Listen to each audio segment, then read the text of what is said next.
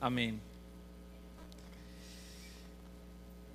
En Hechos capítulo 16, versículos 16 al 18, nosotros encontramos un pasaje que es un pasaje sumamente interesante, es un pasaje que nos tiene una gran enseñanza.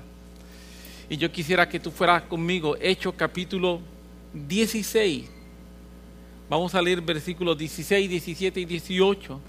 Luego trato de ubicarlo en tiempo y espacio de qué está hablando para ver si podemos aprender algo de aquí para nuestras vidas.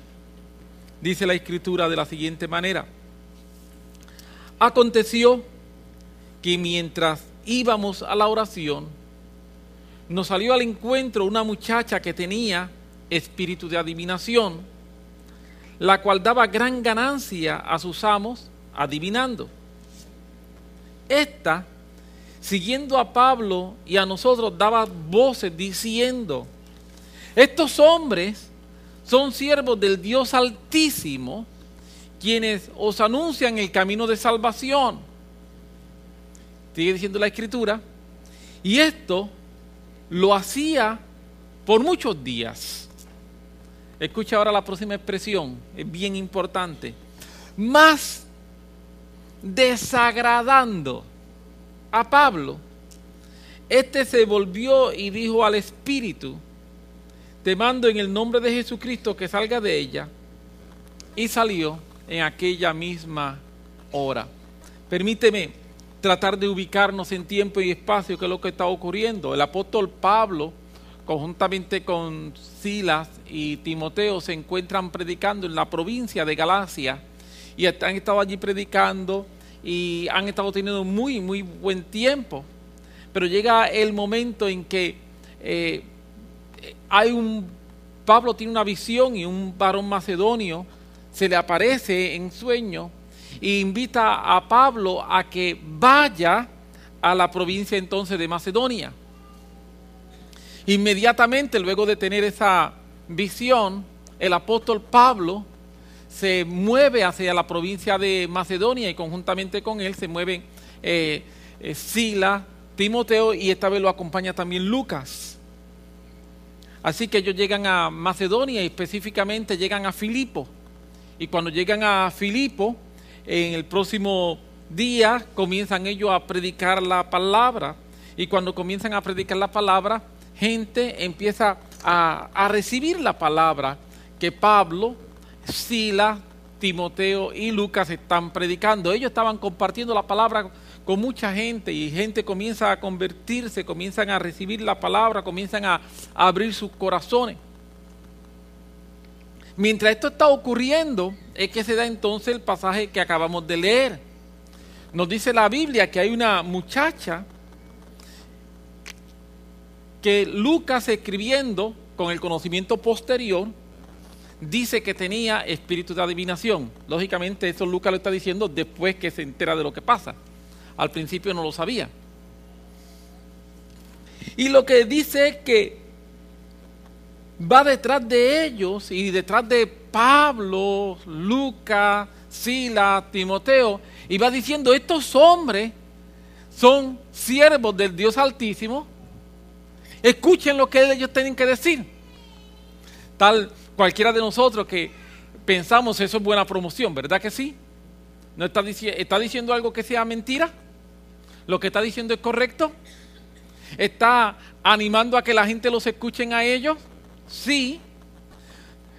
Pasaron varios días. El primer día eso pasó y Pablo, Silas, Timoteo, Lucas, y desconozco si algún otro hermano los había acompañado, están predicando y esta muchacha está diciendo: escuchen lo que ellos tienen que decir.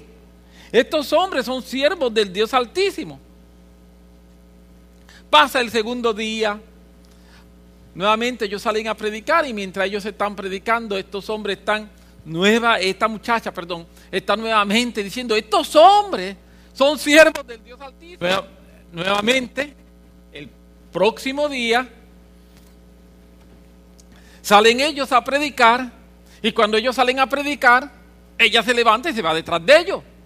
Nuevamente diciendo: estos hombres son siervos del Dios Altísimo. Escúchenlo. La Biblia dice que esto pasó por varios días. En otras palabras, no fue un día, no fueron 2 días, mínimo 3 días, posiblemente 4 o 5 o 6 días, porque dice que fueron varios días que esto estuvo ocurriendo. Mientras esto está ocurriendo, algo empieza a pasar en Pablo. La Biblia dice, el versículo 18, esto lo hacía por muchos días. Por eso digo, no creo que fueron 2, 3, 4. Fueron muchos días. Estuvo esta muchacha haciendo esto. Y dice, mas desagradando a Pablo. Hay algo que pasó y es que dice que a Pablo le desagradó lo que ella estaba haciendo. Permíteme decirte lo siguiente. La palabra que se utiliza en el original y que es traducida en nuestra versión por desagradó a Pablo, lo que significa literalmente es que la persona llega a estar fatigado o entristecido por ser continuamente expuesto a algo. Dice otro de los expertos en el lenguaje griego, dice que significa llegar a estar exhausto. Pablo, por lo que esa muchacha estaba haciendo, llegó el momento en que se sintió exhausto. Llegó el momento en que se sintió fatigado de lo que estaba pasando. La Biblia en inglés, que se llama The Help Bible, dice que significa, esa palabra significa volverse profundamente cansado, desgastado por causa de ser extremadamente afligido. Lo que esa muchacha estaba haciendo durante todos esos días estaba ocasionando en Pablo que él se estaba empezando a sentir desgastado, afligido, cansado. Estar expuesto a lo que ella hacía lo cansaba. Estar expuesto a lo que ella estaba haciendo lo fue desgastando. En otras palabras, lo que estoy diciendo en forma específica es que las acciones y las palabras de aquella joven estaban desgastando y afligiendo a Pablo, por lo menos a Pablo. Me imagino que también a sus compañeros. Y nos podemos inmediatamente preguntar cómo.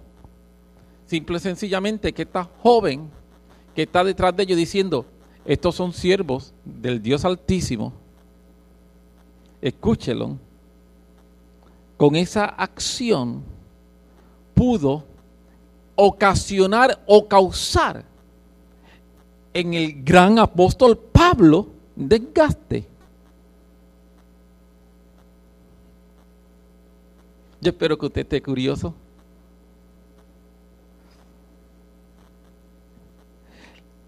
La Biblia dice que esta joven, que como la presenta, tenía un espíritu de adivinación. En el original no dice que tenía un espíritu de adivinación. Dice que tenía un espíritu de Pitón. Pitón, en la mitología griega, es una serpiente. Y es una serpiente que había guerreado, había luchado con el dios Apolo en la mitología griega. Apolo lo había logrado subyugar y ofrecía o daba el poder, supuestamente, según la mitología griega, de poder predecir o ver el futuro. Y esta joven, dice la Biblia, que tenía el espíritu de Pitón. Interesante,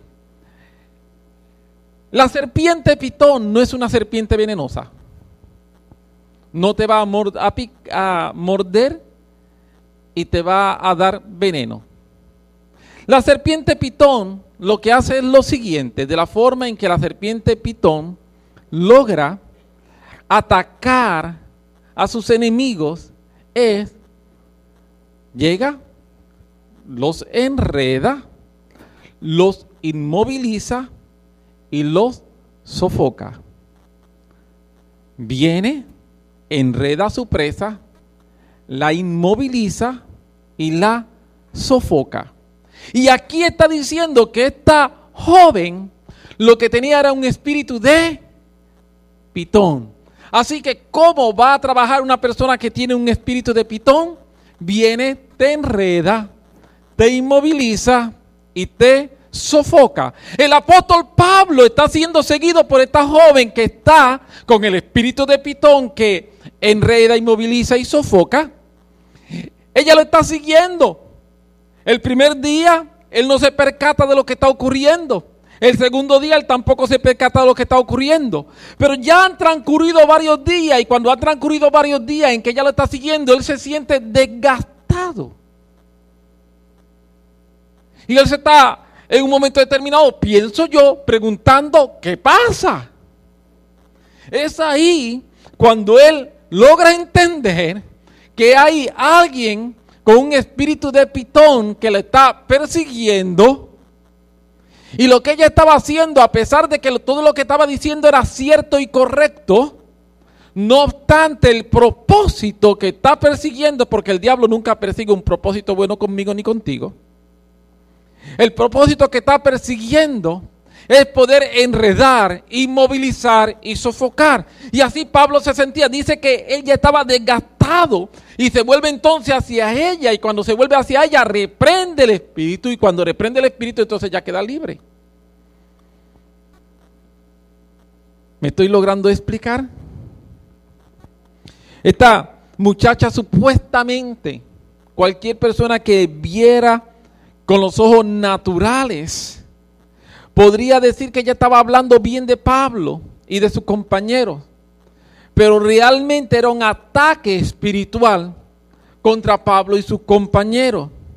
Si Pablo no hubiese podido discernir, si no hubiese tenido la capacidad de discernir el ataque, el desgaste hubiese continuado y desconocemos dónde pudo haber llegado ese ataque.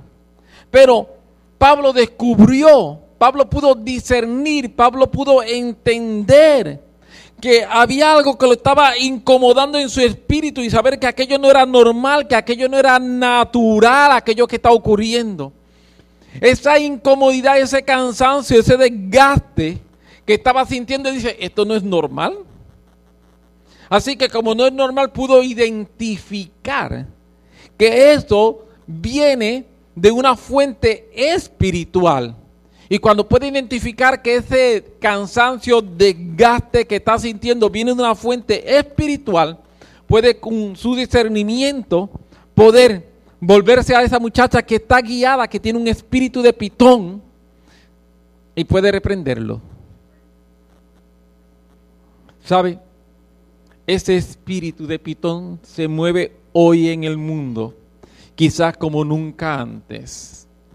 Es una de las formas predilectas que el enemigo está utilizando, el diablo, para atacarnos. La Biblia se refiere al diablo como la serpiente antigua. Y esta serpiente decidió, en vez de ser una serpiente venenosa, ser una serpiente de pitón, que viene, me enreda, me inmoviliza y me sofoca. Viene, me enreda, me inmoviliza y me sofoca. Y si yo no estoy apercibido, cuando descubro que estoy ya enredado, se me puede estar convirtiendo tarde para empezar a salir de este proceso. El proceso mediante el cual una serpiente pitón ataca a su víctima, se dice que es un proceso que lo que hace es que le va quitando poco a poco la fuerza. La víctima ve poco a poco perdiendo la capacidad de moverse. Al principio, cuando se empieza a enredar, la víctima está moviéndose, tratando de soltarse. La serpiente no tiene que apretar mucho, lo único que tiene que apretar lo suficiente para que deje de moverte.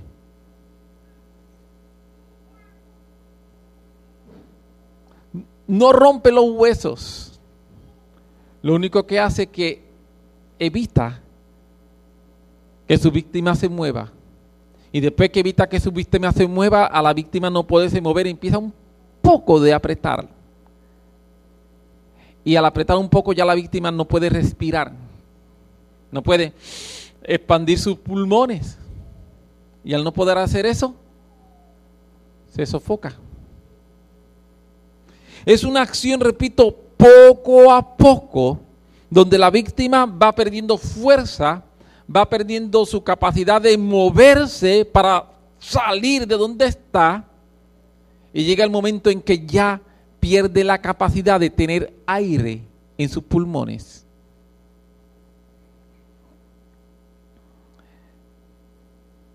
De esta misma manera nosotros tenemos que entender que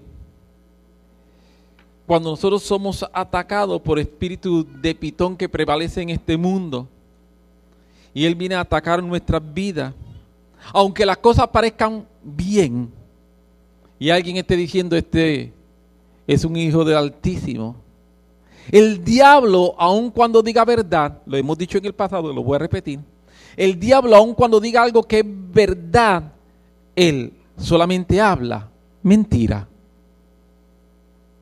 No porque lo que esté diciendo sea cierto, él está hablando verdad. Porque él no puede hablar verdad. Él es todo mentiroso. Aun cuando el diablo diga, Dios te ama, lo que está diciendo dentro de su naturaleza es mentira. Aunque esté diciendo algo que es cierto. Porque el diablo no tiene la capacidad nunca de hablar verdad y nosotros ignoramos eso. Y entonces le empezamos a prestar atención. Empezamos a prestar atención y cuando empezamos a prestar atención empezamos a ser desgastados por él. En el libro de Daniel, capítulo 7, versículo 25, esto es un versículo que en el pasado lo hemos mencionado, quiero volver a mencionarlo y hacer dos énfasis por lo menos de este versículo. Daniel 7, 25, el profeta nos explica en este versículo cómo operan las fuerzas del enemigo, cómo operan las fuerzas del diablo. Dice, y él proferirá palabras contra el Altísimo y afligirá a los santos del Altísimo, e intentará cambiar los tiempos de la ley y les serán entregados en sus manos por un tiempo, por tiempo y por medio tiempo. Por lo menos quiero hacer dos énfasis de lo que menciona aquí, que está en la primera parte del verso. Dice que él proferirá palabra contra el Altísimo y afligirá a los santos del Altísimo. Lo primero que el enemigo va a tratar de hacer es de hablar contra Dios. Él va a tratar de desacreditar a Dios, él va a tratar de quitar nuestra confianza del Señor, va a tratar de hablar de manera tal que siembra duda en nuestra mente, en nuestro corazón, de la intención real de Dios con nuestras vidas.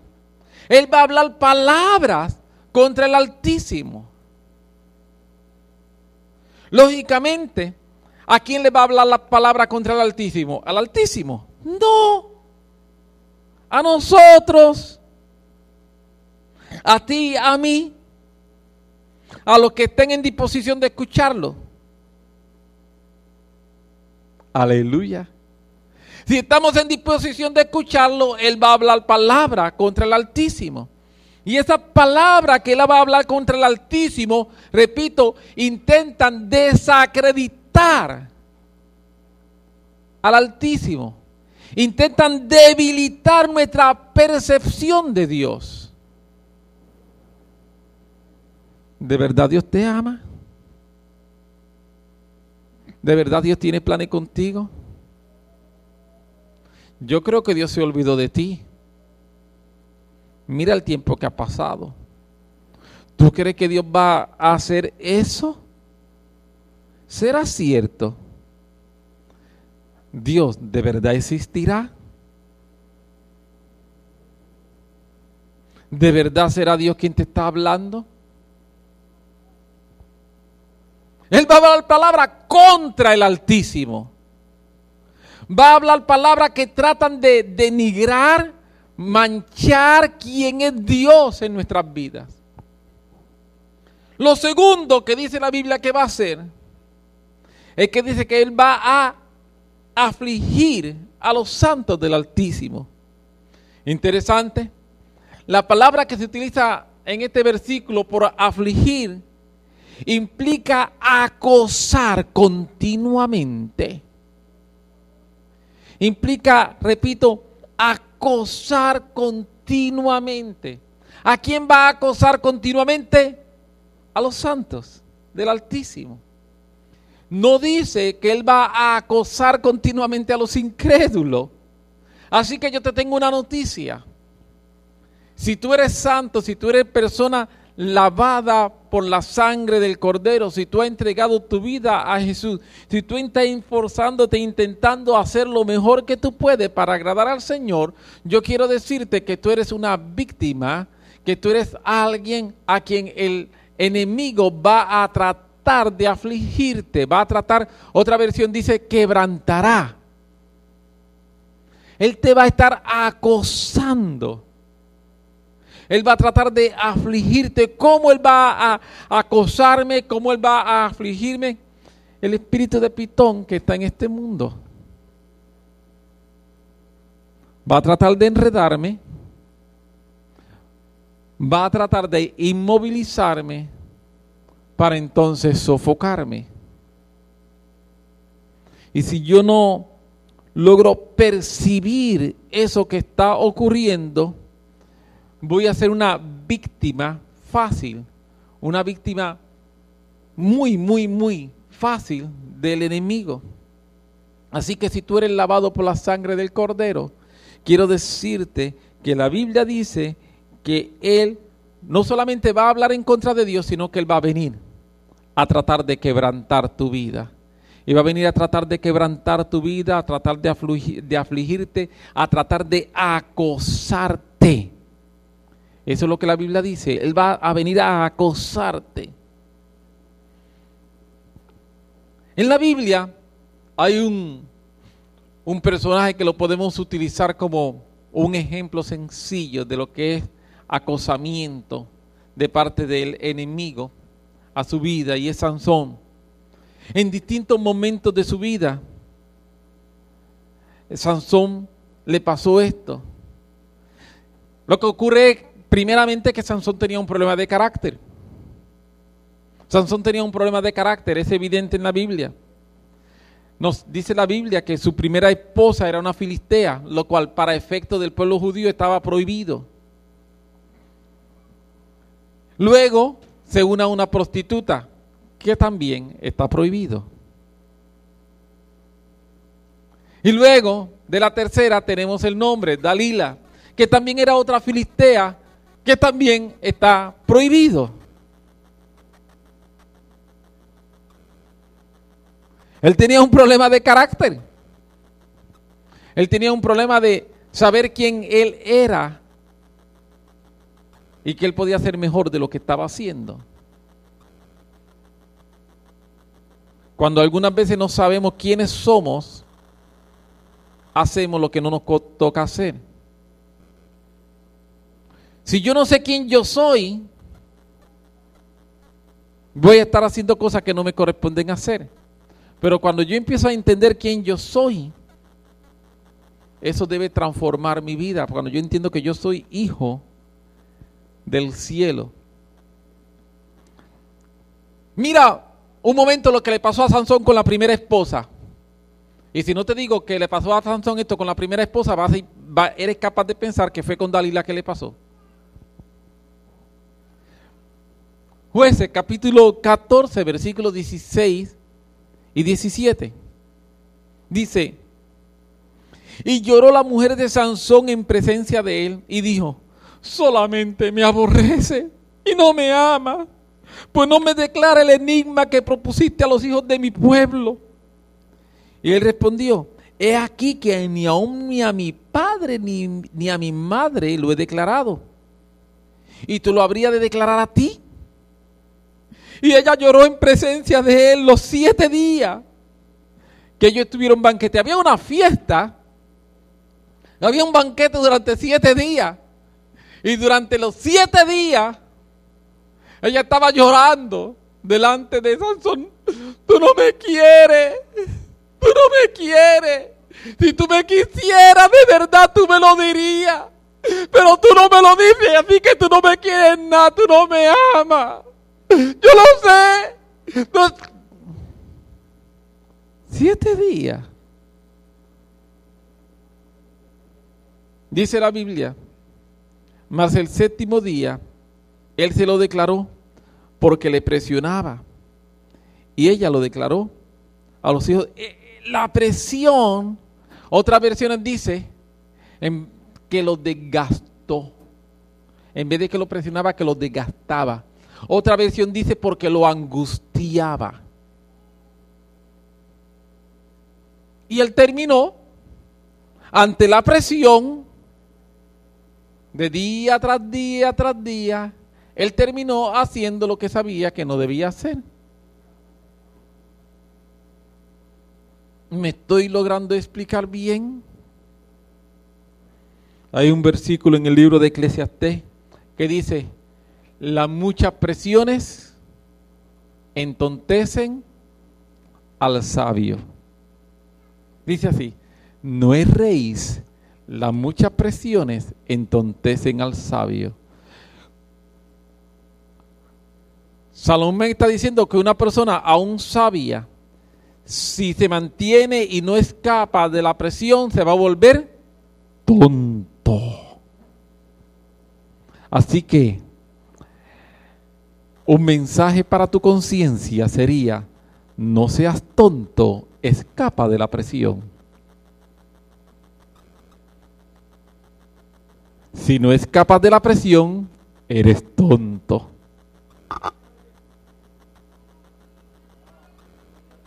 Amén. Así que si no quieres ser tonto, ¿qué vas a hacer? Escapa de la presión. Pero algunas veces estamos ahí, estamos en la presión y no hacemos nada, nos quedamos en la presión. Entonces después vamos a ver la consecuencia. ¿Por qué hacemos eso? El espíritu de Pitón. Eso es lo que hace el espíritu de Pitón.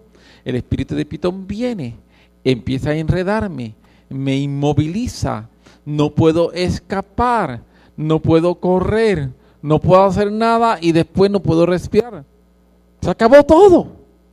Porque viene, me enreda, me inmoviliza, me sofoca. Así que cuando viene y empieza el proceso de inmovilizarme, yo tengo que escapar. No puedo permitir eso. Eso fue lo que hizo el apóstol Pablo.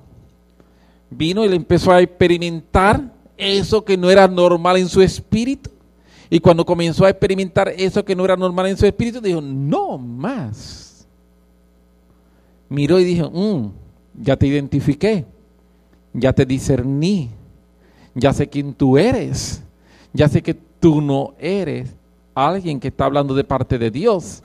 No importa que lo que esté diciendo suene lindo, no importa que lo que esté diciendo suene correcto, no importa eso. Lo que está ocasionando en mi espíritu es un desgaste, lo que está ocasionando en mi espíritu es dolor, lo que está ocasionando en mi espíritu es frustración y yo no quiero eso. Te reprendo en el nombre de Jesús. Te reprendo y te reprendo. Aleluya. Pero muchas veces no hacemos eso. Nos quedamos y nos convertimos en víctimas porque no utilizamos el poder que Dios nos ha dado a nosotros para poder enfrentar las fuerzas del enemigo. Y no lo utilizamos, ¿sabe por qué muchas veces? Porque no discernimos el mundo espiritual. Y cuando no puedo discernir el mundo espiritual, voy a ser víctima de él.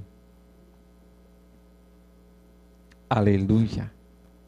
Si yo no puedo discernir el mundo espiritual, voy a ser víctima de lo que el enemigo está haciendo en el mundo espiritual. Sansón no había aprendido cómo manejar presión. Podría tener mucha fuerza física, pero no obstante toda la fuerza física que él pudiese tener, no había aprendido lo que es el carácter que hace falta para manejar presión. Tenía un problema de carácter. Tenía un problema de carácter y su problema de carácter era que no sabía cómo manejar presión. Por no saber cómo manejar presión, cuando presión lo visitaba, él estaba totalmente seducido por ella. Todos conocemos la historia de Dalila con Sansón. Años después, se repite la historia. Se repite la historia. El problema de cuando yo no aprendo a manejar presión y la historia se repite, te voy a decir cuál es uno de los problemas que tiene. No simplemente que la historia se repite, es que se repite en grados mayores. La historia se repite y se repite en grados mayores. Sansón debió haber aprendido de su experiencia anterior, pero no lo hizo. Cometió exactamente los mismos errores. La realidad es que cuando yo no trabajo áreas débiles en mi vida, y escucha, e inclusive áreas en la cual pueda tener ataduras e influencias demoníacas en mi vida, aún siendo creyente, voy a estar repitiendo los mismos errores y viviendo los mismos fracasos. Si yo no enfrento mi debilidad y si no enfrento las áreas en las cuales hay influencia demoníaca en mi vida, yo estoy destinado a cometer los mismos errores y pasar a tener los mismos fracasos. Aunque haya un solo amén, eso es Biblia. Jueces 6:16 entonces nos dice, ahora Dalila, y aconteció que presionándole ella cada día con sus palabras e importunándole, su alma fue reducida a mortal angustia. Y cuando fue reducida su alma a mortal angustia, le dijo de dónde, por qué él tenía la fuerza. Es que yo fui dedicado a Dios. Y conocemos toda la historia. Conocemos toda la historia. No saber manejar situaciones, volver a repetir los mismos errores que se han cometido en el pasado, simple y sencillamente porque hay un espíritu que viene, nos enreda y no nos levantamos y no nos paramos firmes para reprender ese espíritu de pitón que viene, esa serpiente que viene no a morderme para envenenarme, sino a enredarme, a inmovilizarme y a sofocarme. Permíteme decirte 2 o 3 cosas adicionales para entonces tener un momento de oración. Ignorar un problema no lo resuelve. Algunas veces cuando un problema existe lo queremos ignorar, pensar que el problema no está ahí. Ignorar un problema no lo resuelve. Pensar, esto pasó ahora, pero no va a volver a pasar, no lo soluciona. Te tengo una noticia. Muy probablemente, si no lo enfrenta la situación, va a volver a pasar. Si me estás escuchando, sabes de lo que estoy hablando y eres honesto contigo mismo, tienes que concluir que tengo razón. Cuando yo pienso, no, ya eso pasó, pero eso no va a volver a pasar, mentira. Va a volver a pasar. Y la próxima vez va a ser peor. La próxima vez va a ser peor. La próxima vez va a ser más difícil. La próxima vez va a incrementar. Por eso, la única solución que yo encuentro en la Biblia es, número uno, enfrentar mis debilidades con el poder del Señor. La Biblia dice que diga el débil, fuerte soy. La Biblia dice que en mi debilidad Dios se hace fuerte. La Biblia dice que Dios viene a suplir lo que yo necesito. Él viene a darme fuerza, Él viene a darme energía, Él viene a suplir esa necesidad que yo tengo. Él quiere hacerlo. Así que te digo, si eres débil, yo te tengo una buena noticia. Hay fuerza en el Señor. Hay fuerza en el Señor. Hay fuerza en el Señor. Lo segundo es destruir la fortaleza que podamos tener en nuestras vidas, que podamos haber permitido que se crean en nuestras vidas con las armas que nos han sido otorgadas. Hablaba con una persona recientemente. Él estaba diciendo a esta persona acerca de el escudo de la fe. ¿Sabe que el escudo de la fe para qué dice la Biblia? ¿Alguien que se recuerde? ¿Para apagar qué? Los dardos. Significa que en el escudo de la fe yo estoy aquí, el enemigo está frente a mí, él tira los dardos, yo levanto, pongo el escudo y el escudo va a hacer que los dardos se apaguen. Amén. ¿Estamos de acuerdo? Perfecto, ¿verdad que sí? ¿Está ahí? Si hay fortaleza, ¿de dónde vienen los dardos? Si yo tengo fortalezas dentro de mi vida, ¿de dónde vienen los dardos? De adentro, así que el escudo de la fe no sirve para eso. El escudo de la fe son para los dardos que vienen de afuera. Los que vienen de adentro vamos a usar otras armas espirituales, vamos a reprender, vamos a orar, vamos a ayunar, vamos a hacer todas las demás cosas que hay que hacer. Porque el escudo de la fe no te va a librar de eso. Aleluya. Así que tenemos que hacer las dos cosas. Vamos a usar el escudo de la fe. El escudo de la fe se utiliza para en una forma distinta a cuando tengo que enfrentar lo que son fortalezas que se han creado dentro de mí. Puedes declarar todo lo que tú quieras declarar. Mientras no te pongas a hacer lo que tienes que hacer, te quedas amarrado, te quedas atado y te quedas influenciado por el enemigo. ¿Me estoy logrando explicar? Así que son dos conceptos distintos porque es desde dos perspectivas distintas. ¿Dónde estás parado con respecto al enemigo?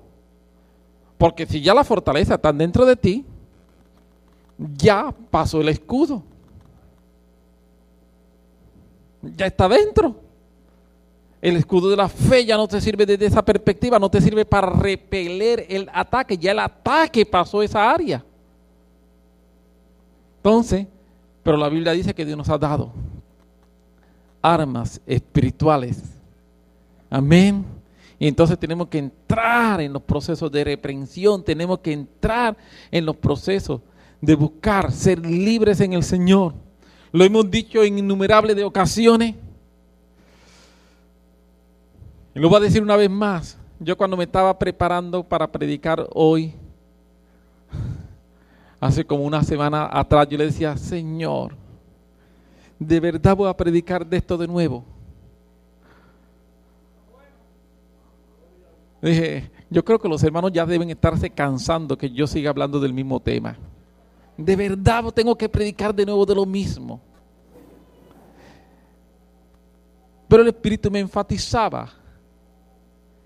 Y sé que era el Espíritu de Dios, me enfatizaba por dentro de mí. Aún hay que romper fortalezas. Aún hay que romper fortalezas. Y la palabra es necesaria mientras hayan que romper fortalezas. Yo dije, ok. Le pedí un favor. Le dije, el domingo ¿puedo predicar de otra cosa? Y creo que me dijo que sí. Aleluya.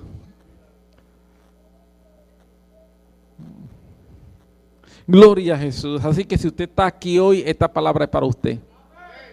Amén. Si usted está aquí hoy, esta palabra es para usted. Esta palabra no es para el que faltó. ¿Ok? Porque algunas veces pensamos, si Juanita estuviera aquí, o Sinforoso, si Eustaquio hubiese venido. No, pero esta palabra, de alguna manera, es para usted. Quizá usted la va a compartir con otro, amén. Quizá para que usted la predique para adelante, amén. Gloria a Dios. Pero esta palabra de alguna manera es para usted. Lo hemos dicho en varias ocasiones en el pasado, lo voy a repetir. Dios nos llamó a vivir vidas libres para Él, pero es necesario apropiarnos de esa libertad. Tenemos que luchar por nuestra libertad. Tenemos un enemigo que intenta privarnos de nuestra libertad. Por causa de que tenemos un enemigo que viene a intentar privarnos de nuestra libertad, nosotros necesitamos luchar contra toda fuerza contraria a la verdad de Dios. Necesitamos identificar, resistir, reprender toda fuerza de las tinieblas y declarar la verdad de Dios en nuestras vidas. Pablo, el gran apóstol Pablo, llegó el momento en que durante días, muchos días, aquella muchacha estaba detrás de él diciendo, estos hombres son hijos de Dios, escúchenlo. Y llegó el momento en que él se sintió desgastado, dice literalmente, angustiado. Y cuando se sintió desgastado y angustiado, entendió, tuvo discernimiento. Yo digo, el Espíritu lo iluminó. Se viró donde la muchacha le dijo, tú lo que tienes es un espíritu de pitón. Lo que dice literalmente, la muchacha tiene un espíritu de pitón, lo reprendió. Aleluya. Después de eso podía cantar dentro de la cárcel. Porque lo metieron preso por hacer eso, ¿está bien? Sí, porque ella daba ganancia. Y entonces termina preso, pero dentro de la cárcel estaba libre. Porque ya había reprendido el espíritu de pitón. Y como ya había reprendido el espíritu de pitón, en la cárcel estaba libre. Y Dios hizo milagros, Dios hizo cosas extraordinarias allí. Por causa de que pudo discernir. Yo lo que te estoy diciendo es, abramos nuestros ojos, hermano. Abramos nuestros ojos. Veamos que en tantas ocasiones en nuestro derredor está operando ese espíritu de pitón que viene a desgastarnos. Y si yo no abro los ojos y no lo reprendo, porque nuestra lucha no es contra carne ni sangre, amén. Nuestra lucha no es contra carne ni sangre. Si yo no lo reprendo, si yo no me enfrento y yo digo, eso no es nada, sí es algo.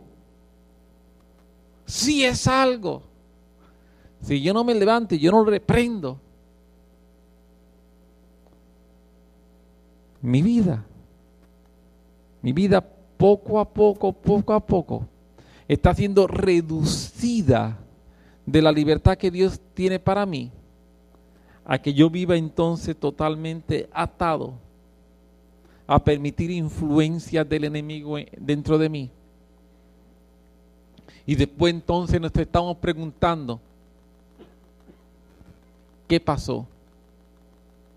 ¿Cuándo ocurrió? ¿Por qué estoy como estoy? Y la contestación es sencilla.